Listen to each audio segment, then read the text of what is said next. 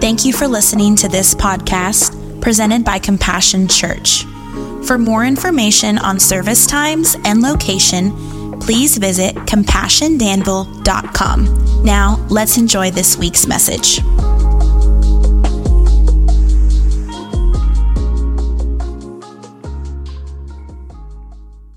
Well, praise the Lord. You guys look great this morning. We're coming back in to this series, and so today we're planning for this to be our last message in this Say Yes series. And I'll just say this to you, man. This whole series of Say Yes, in some ways, it's a series that says, man, we're going into a new season of ministry. September, everybody's back from school. I said all of those things probably the first week, and the church begins to come back alive after everyone gets back from the lake and the beach and vacations. And so, there's a part of Say Yes that says, man, we need people to serve in different areas, in kids, in discipleship, in worship, whatever, all of the areas.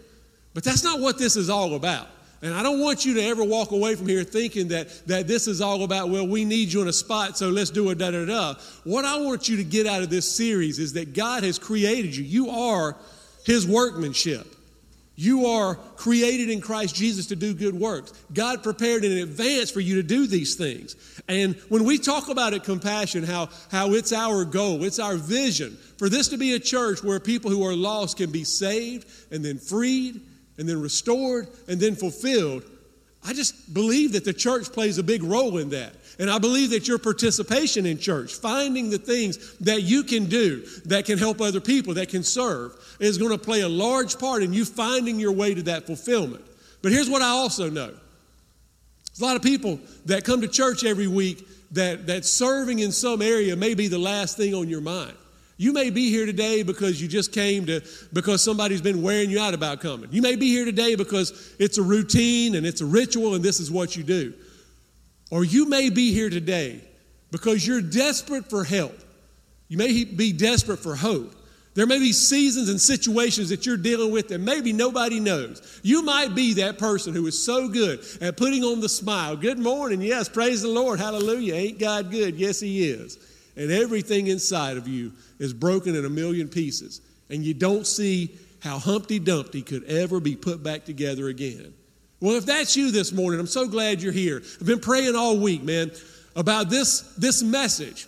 And praying that God would bring people to this room today to hear this word, to let God apply His healing to your life. And I want to begin by saying this to you. There are lots of places that you can go. And you can buy a ton of books, right? You can watch Dr. Phil. Oprah will give you some good advice. There's lots of places that you can go and you can figure out how you can put together a list of things that you can do to help yourself to get better. But you're not going to get better the way that you will when you allow God into your life and you let Him do what He wants to do and you let Him heal what's broken. And when you get to that place where you can just lay your life down before Him and say, God, whatever your will is, if I got to go through this thing, then here's what I know. Even though I walk through the valley of the shadow of death, I will fear no evil. Why? Because you are with me. And I believe there's some folks here today that need to hear the Holy Spirit of God say to you that you're not alone in your suffering and in your struggle, that God is with you. And there's a process that you can work through, or you can at least acknowledge, or you can watch it happen, that's going to help you to say yes to a new day. Let me just ask you this right now, a little participation time. If you would like to see today be the beginning, a brand new day in your life, raise your hand right now. I want a brand new day. Yeah. Come on, let's just thank God in advance for what He's about to do there. Put your hands together. Come on, in faith, clap your hands and say, God, I'm receiving what you're about to do. God, we're believing in you. That's what we're going to do. All right, so, man, we all get it that... I say we all get it. Maybe you get it. God has a plan for you. God loves you, and He wants to do amazing things in your life. But can we just agree, man, that life is hard, right? We hear that God wants to do these amazing things, but, man, it's hard out there. Bills are coming in. I mean, where are the dads in the house? Because somebody turn a light bulb off. Come on, somebody. 42 rooms in the house, and 18 of them got a fan blowing and ain't nobody in it. Come on, turn the fan off, turn the light off. People getting sick, man. People that we love die. We have people that disappoint us. We have natural disasters that happen. All of these things, man, life is hard. Speaking of natural disasters, let me just throw this in. I'm excited today because there's a team from right here. 7 of us are going this afternoon, right after the second service, leaving, going to Valdosta, Georgia, where Chris Childs, who's part of our church, is leading a team. This will be the 4th week that God's Pit Crew's been in Valdosta, Georgia, cleaning up from a hurricane. Would y'all pray for us over this next week while we're down there cutting trees and doing that thing? But that's part of it, man. Life is hard. Things happen that we don't understand. And one of the things that I love about the Bible is that the Bible's not made up of people who were sitting around eating Lucky Charms and just having a great time in life. The Bible is made up of people that God chose to remember their stories and write it down so the generations can see it, of people who really struggled. And I want to take just a few minutes in the beginning portion of this message. I want to take you back. Maybe you know these stories. But can I remind you that whatever you're going through, God has chosen people throughout history to write their stories and to leave them in the print in your Bible so that you can be reminded of how he stepped into their lives. What are you talking about, Jeff? Well, let's look at it. King David. Man, King David is a giant of the faith, but he dealt with depression. David dealt with depression. Look at Psalm 38. These are the words of David. David lived 1,000 years before Jesus, and David lived an amazing life. God did great things through him. Remember that God chose David to be the second king of Israel. After Saul, David stepped in and God used him to conquer and to do all of these things. But David lost his way. David gave in to that voice of temptation that led to sin, that ultimately led to death. Not death in the physical life, not for David, it would eventually, but the death of his peace, the death of his joy. Look at what David says in Psalm 38. He says, my guilt has overwhelmed me like a burden too heavy to bear. My wounds fester and are loathsome because of my sinful folly. That's my foolishness. Why did I do this stupid thing? I am bowed down and brought very low. All day long I go about mourning. This is the king. This is the king who has conquered and done so many amazing things, but in one moment of foolishness. See, it really wasn't one moment. It was a season that led up to his pride, said, you've done so many things, and now you deserve, and you deserve, so go do whatever you want to. And that woman, that Bathsheba that's out there bathing and naked and is married to this man, you can have her if you want her. And his pride said, go get her, and he did. And he indulged all of that. And then it all crept in on him. And what crept in on him was a man who had favor with God, a man who was a man of integrity, a man who had done a lot of things right and been used in mighty ways, found himself in a place where his grief overwhelmed him. He was depressed because people talked about him. He was depressed because he had put a space, a gap between him and God because of his actions. You ever been there? You ever made some bad decisions and then you got to live with that thing? That's where David was. Can I tell you something? If that registers with you this morning, you think, man, why in the world did I come to church today? They got to talk about that of all things. God wasn't done with David. He would still bring him around to do great things and to be a father of a great nation. Can I tell you something? I don't know what your thing is. I don't know what you did. I don't know what that thing is that chews all that stuff up inside of you, but God's not finished with you. Come on, somebody say amen right there. God's not finished with you. There are chapters still to be written. David dealt with that depression. Elijah was suicidal. Suicidal. We don't even like to say that word, do we? We don't want to think about it. Man, it's all around us. It's like this thing that seems to get more prevalent year after year. It's not anything new. Elijah was suicidal. Jackie preached a few weeks ago about Elijah, and she told this whole story of how in one chapter, Elijah takes on the prophets of Baal who are proclaiming that their God is God. And he's like, y'all chumps, y'all don't even know God. And he calls down fire from heaven and destroys all those prophets of Baal, and he wins a great victory. But then after that great victory, Jezebel begins to threaten him and tell him she's going to kill him. And so he takes off running because this woman said, I'm going to kill you. And he was suicidal. Look at his words, man. 1 Kings 19, he says, I have had enough, Lord, he said. Take my life. And I don't know if this is true or not, but I can guess that with Elijah, we talk about this acronym sometimes. Maybe you've heard this, the acronym HALT. It says never get too hungry, angry, lonely, or tired, because if you do, you get too hungry, angry, lonely, or tired, you're headed for disaster. Well, my guess is that in all of the running and all of the fighting the prophets of Baal and all of that, Elijah more than likely got too hungry, angry, lonely, and tired. And when this woman threatened him, and he knew that she had done terrible things in the past, all he heard was the voice of fear. And the voice of fear says, do you know what she's going to do to you? Can I just say to you right now, if you're that person in here this morning and the voice of fear is saying, I've had enough, take my life, Lord. God forbid, first of all, that any of you are thinking that today. But if that's where you are, can I just say to you, Elijah lost sight of the voice of his God who had shown up just before that and delivered him from the prophets of Baal. All he could hear was the voice of fear. Maybe today, if depression and suicide and all of those things are weighing in on you, maybe you got to find a way to re-engage your mind to hear the voice of God. What's he going to say? He's going to say, listen. This battle you're in, it's not your fight. You're in it. But if you'll let me, I will fight Jezebel, Ahab, whoever for you. If you'll let me, I will step in. Why don't you rest and let me fight? Does that sound good to anybody out here this morning? Check this thing on. Anybody need God to fight for you? That's what he's saying, man. That's what he's saying. Jonah ran from God. Jonah ran from God. God said to Jonah, man, there are people in the city of Nineveh, and it's become such a pagan city. Everybody there is worshiping false gods. They don't care anything about me. Somebody's got to go tell them. Jonah, go tell them.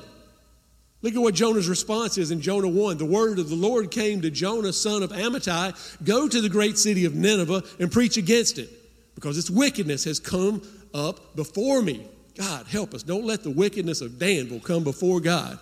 But Jonah ran away from the Lord. And headed for Tarshish. He went down to Joppa, where he found a ship bound for that port. After paying the fare, he went aboard and sailed for Tarshish to flee from the Lord. God says go to Nineveh. Jonah says, okay, nope, not doing that. I will go this way. Don't even like those people. Don't have anything to do with them. God, you deal with them. What? I told you to go this way. And my guess is there's probably some of you in here this morning that you know that there's something that God's told you to do, whether it was yesterday or whether it was 10 years ago. And you've been steady telling God, nope, I ain't going to do it. God, I don't care. I'm not doing it. I don't want to. I don't want to. And instead of going into what God's called you to, you're running away from it. Well, what Jonah experienced was misery and struggle, and all kinds of terrible things happened to him when he ran. But what you find when you go into the thing, regardless of how absurd it may seem, it was absurd for Jonah to go to Nineveh and tell these people about God. They're going to kill me. No, they're not, because I'm God. Some of you have your mind made up that it's ridiculous for you to do the thing that God's put in your mind, and you don't have any peace in your life because you're saying no to God. Remember what this season is? This is a season of yes. And when you start saying yes to God, what you're going to find is God goes before you. He works it out for you. I asked Elliot coming in earlier this morning, I said, have you had a good week? He said, man, I always have a good week. He said, Romans 8:28 says, God causes all things to work together for good for those who love the Lord and are called according to his purposes. I said, man, take this microphone. You preach this morning. You're saying more than I can. Job. Y'all know the struggles of Job. Y'all are looking at me like, man, I've heard all these stories. I know you have. But I want to remind you of some things this morning. Job experienced great loss. Man, look at this. Job chapter 30, verse 15 says, terror. Job's words, terrors overwhelm me. My dignity is driven away as by the wind. My safety vanishes like a cloud. And now my life ebbs away. Days of suffering grip me. Night pierces my bone. My growing pains never rest. Man, this brother's in a hard place. He is in a hard place. This is a man who might have been the wealthiest man alive at the time. He had everything. He had family. People respected him. He had integrity. And in just a moment, just like that, he lost his family. It It's easy to say that and just keep rolling right through that. But he lost all of his children. He lost his health. Said that these big, great boils came up all over him. And they were very painful. He said he sat around day after day with a broken piece of pottery, like a thick piece of pottery, just scraping his wounds, scraping his arms, trying to get some relief. He lost his wealth. He had vast herds, and it was all gone in just a moment. He lost his integrity. His friends were questioning him. You ever been there? Ever felt like everybody in the world has turned against you? Man, maybe even worse than that. Job began to question whether the God that he had loved his whole life and served, has God even turned his back on me? See, Job was in a season of silence with God.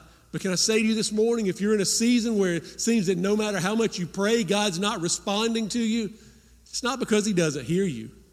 He's giving you time to get all of that out. He's giving you time to see how you're going to, whether you're going to react or are you going to respond to this thing. Are you going to react to your situation and cry and scream and suck your thumb and curl up in a fetal position and cuss at the moon?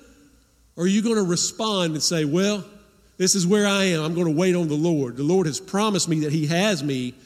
God, when are you going to show up? God, if you don't show up today, I know you're coming tomorrow. He's going to wait on you to see. Job experienced great loss, man.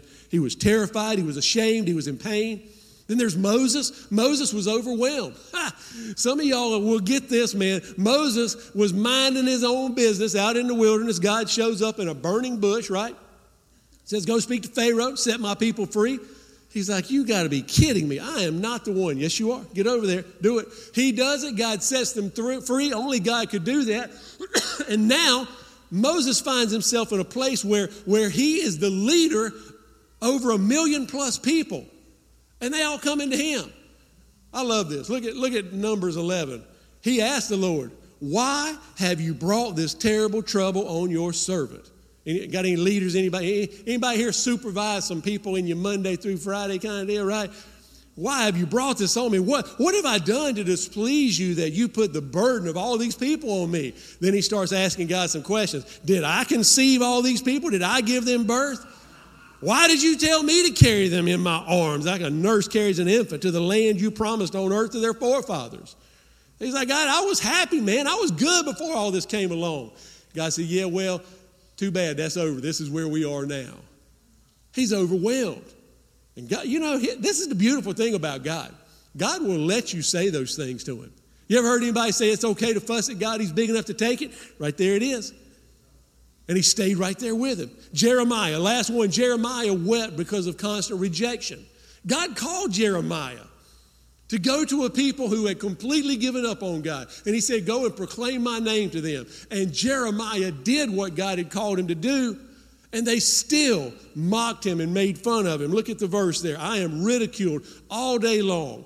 Everyone mocks me. Whenever I speak, I cry out, proclaiming violence and destruction. I just want to say to you this morning, it's not going to be easy. Following God is not always going to be easy, but it will be fruitful. And it will grow you, and he will take you into places you never dreamed. You might think, well, my life is good right now. Maybe this is where you're supposed to be, and maybe it's not. Maybe if it's simple and easy, when you look around and you think, who am I helping? Am I making a difference? Maybe God wants to ratchet it up. Maybe you're in that ratcheted up season right now. And you're thinking, what in the world is going on? This is where I want to transition this morning. As I was preparing this message, I felt like God said, say this. Go to this topic this morning. And God began bringing faces to my mind of people in this congregation. He began bringing names to my mind of those of you, some of you, I don't know everybody's story, but some of you have gone through great tragedy, great loss, things that you never would have dreamed would have happened. Life was cruising along, and then boom, the big bomb drops. The day hits, and you're left picking up the pieces. And there's some of you right here, right now, who are still picking up pieces, trying to put it all together.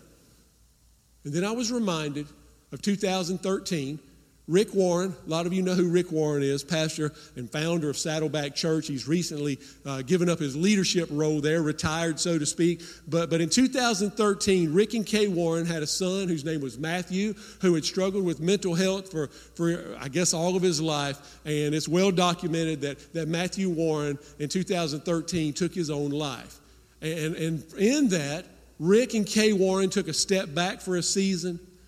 And they were quiet. Someone else pastored the church, spoke every week. But when they came back, and I would encourage every one of you, if you're looking for something to encourage you, something to make sense of it all, go watch the message. You can find it on YouTube, the first sermon that Rick and Kay Warren gave when they came back after Matthew's death.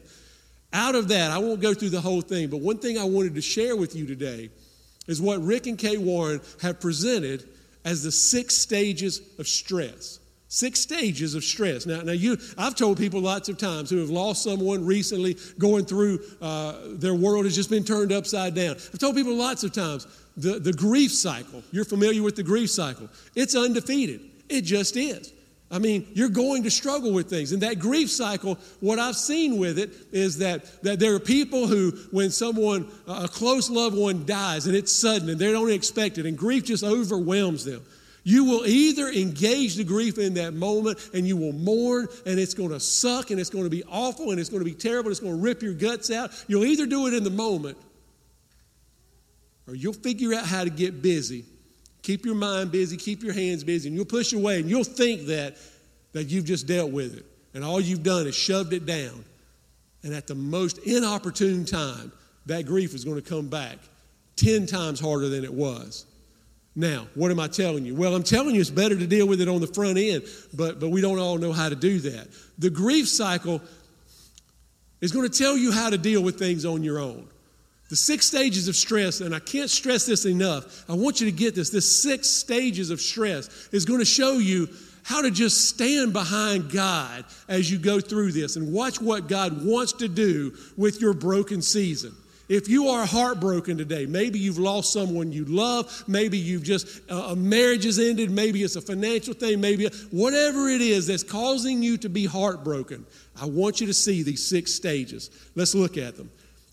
Number 1, the first stage is shock. The stage of shock. The big boom has just happened. Something that I didn't see coming. I didn't anticipate it. Life was this way one day, and the big boom happened, and now I don't know how I'm going to make it. I don't know how life will ever be good again. Can it be good again? Am I going to survive this? Shock, man. Your eyes are open and everything's crazy. What do you need in that moment? When you're struggling with shock, what you need is companions. You need people around you that love you, trust you, and will help you. Ecclesiastes 4. I'm going to quote some verses in this part. It's not going to be on the screen. But Ecclesiastes 4 is a very familiar passage that says 2 are better than 1. How can one keep warm if he lies down alone? But then it goes on to say a cord of 3 strands is not easily broken. What's going to happen when you get to that shock moment is all of a sudden everything is crazy. And there are going to be people around you that's going to say, how are you doing? Man, are you okay? Are you all right? And you're going to get so sick of everybody asking you, how are you? You're going to want to not talk to anybody. Your instinct is going to be to isolate. You don't want to go to Walmart. You don't want to look up and see people that are smiling. You don't want to see the what's the word? It's not even compassion. People look at you and they pity you. Like, don't pity me. I'm not somebody. That's that shock moment. And what you need are companions. And it might not be that you need them there to tell you what to do. Like one of the worst seasons I ever went through, I can tell you that the people that I can remember are the people that showed up in my house. And instead of talking about what had just happened, we talked about something that made me laugh. Right? It took my mind off of things. There's this thing called the ministry of presence. If you've ever been to a funeral home and you go through that line and the person's standing up there and you see them standing like right here and you coming down the side, you're like, man, I don't even know what to say. I don't even know what to say. We've all been there. You know what's important? Being there. You're not going to say something that's going to change it. It's called the ministry of presence. Show up, hug them. If they need their grass mowed and you see it, go do that. But you need companions when you're in that shock state. Second stage is sorrow. The stage of sorrow is it's starting to hit me now. Psalm 61, again, not in your outline there, but Psalm 61, again, David, hear my cry, O God. Listen to my prayer. From the ends of the earth, I call to you. It feels like you're at the end of the earth when your life has crashed in. But he says, I call as my heart grows faint. Lead me to the rock that is higher than I. Lead me to the rock that is higher than I. Why is that important? Because when you're going through sorrow, what you need is worship. You say, well, that don't even make sense, Jeff. What do you expect me to worship? No, listen, it does make sense. If you've ever been in that place, man, and your world has gotten turned upside down, look, you don't care if the Cowboys are playing. You don't care if there's ever another football game on again, right? You don't care about going to work. Well, it'll happen or it won't happen. All you can see is the ground that you're walking on in that moment. All you can feel is what you feel because of what's happened. Your whole world becomes about this thing, this event, this death, this divorce, this kid, this whatever it is. But when you worship, what that causes you to do is instead of looking at my circumstances and the ground I'm standing on, I will lift up my eyes to the hills. Where does my help come from? My help comes from the Lord. I am not just right here anymore. God is with me. I need to worship. And can I tell you from experience, it might be the hardest thing you've ever done. When your heart is broken and you feel like, God, why did you allow this into my life? And then God says to you, worship me. He's not doing that out of some kind of narcissistic thing. Remember this, our God is perfect, and he was perfect love. And in his perfect love, he knows that if he can get you to proclaim his name and to proclaim his goodness, that the healing can begin. And you can begin to invite him in. And instead of thinking that I have to handle this all on my own, God must have forgotten me. I've got to get through this. Nobody cares. Why did God allow this to happen? Instead of those kinds of thoughts, you begin to think, God, I need you. And in that sorrow, man, you need God. The third stage is the stage of struggle. It's the stage of struggle. And so maybe a couple of days have gone by now. Maybe the funeral home ordeal is over with, right? Maybe the papers have been signed and life is trying to get back to some sense of normalcy. But it's not normal. And everybody else seems to be going on with the football games and the fall fair and the let's do this thing at church. And you're going through the motions, but it's a struggle. And sometimes, man, I don't know how you are, but I found myself in this place at times when I've been in that season where the day is so long. And at nighttime, I just long for the ability to close my eyes and go to sleep. And I hope I stay asleep for a while so I don't have to deal with the thoughts that I'm dealing with right then. That's the struggle. Well, what do I need when I'm in the struggle? When I'm in the struggle, I need hope. I need hope, man. I need hope that I need something to remind me that there is a reality that what I'm struggling with right now, it is what I'm dealing with right now. And it's terrible and it's awful, but it's not the way it's always going to be. I need hope that things will get better, that it can get better, right? Proverbs 13:12 says, hope deferred makes the heart sick. In other words, if I don't see there's any hope, man, my heart gets sick, but a longing fulfilled is a tree of life. Hope deferred makes the heart sick, but a longing fulfilled is a tree of life. Well, how do you get that longing fulfilled? Well, that's the next stage. And the next stage, stage 4 is the stage of surrender. And what I need there is I need to trust God. Sounds so simple, doesn't it? Sounds so simple, but when it's time for me to surrender, you can almost picture these stages like a bell curve and you're getting up to the top of it. And when you begin to surrender, now you can begin the process of sliding down the other side. What does surrender look like? It's like you get to this place like, man, I can't believe what has happened. I am shocked that this has happened in my life. And I've been struggling with it and I'm feeling this sorrow, but it is what it is. And y'all laugh at me because I've said don't say that, but this is one of those moments where it really is what it is. The thing has happened. What am I going to do? Well, I know how limited I am in my own ability, but I've got to trust God. And if I could peel open my skin and let you guys look right in here, there's this thing that's been tattooed on my soul, I think. And it says, trust in the Lord with all your heart.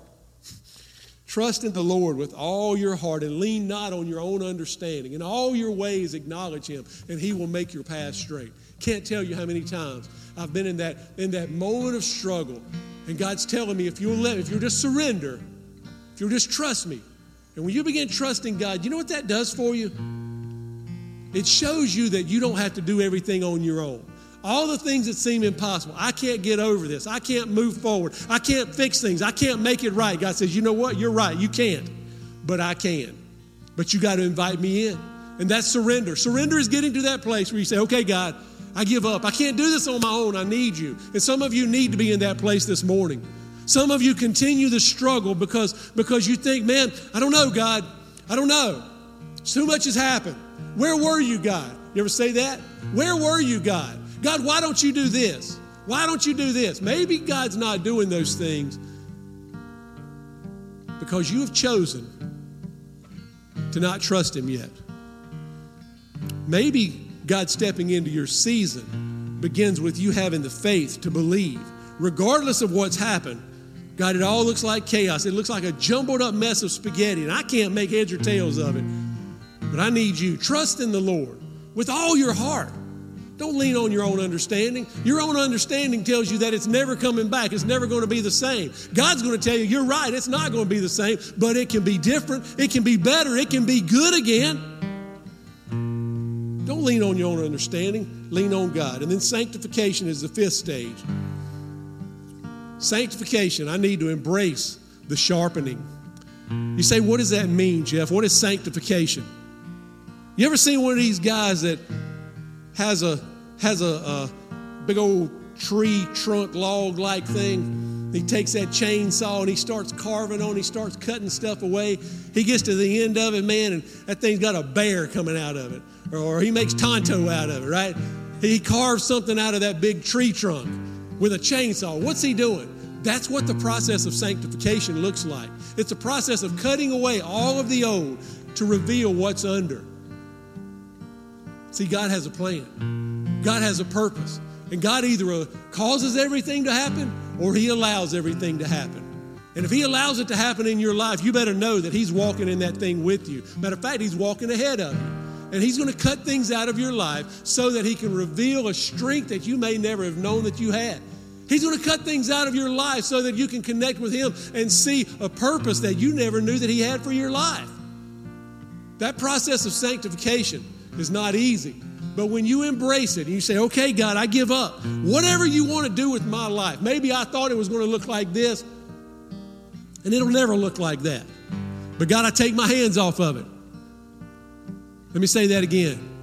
Some of y'all are holding on to your own life so hard, holding on to your past, what used to be. You're scratching and clawing, trying to get back what has already been gone for a long time. But when you let go of that thing, say, God, you cut it out of me. You must see something else that you want to do. Then he begins to do something. And it leads to the last thing, the sixth step, and it's the step of service. And in that step of service is a beautiful thing because that's where I learned that I need to turn my pain into purpose. I turn my pain into purpose. What do you mean, Jeff? I see it in y'all all the time. There's so many of you in here right now that you've been through things in your life and you didn't know if you would be able to survive. You didn't know if you'd ever see another day come out of it. But God brought you through it. And now you sing a song, and now you tell a story, and now you look for people who are going through what you went through, and you just want to help somebody. And you want to say to somebody, yes, I did go through that. And yes, it did suck, and I see what you're going through, and it's terrible, and it's awful. But let me walk alongside of you. Let me show you how God can help you in your life. And in that service that you find, man, you'll find that there's purpose to your pain.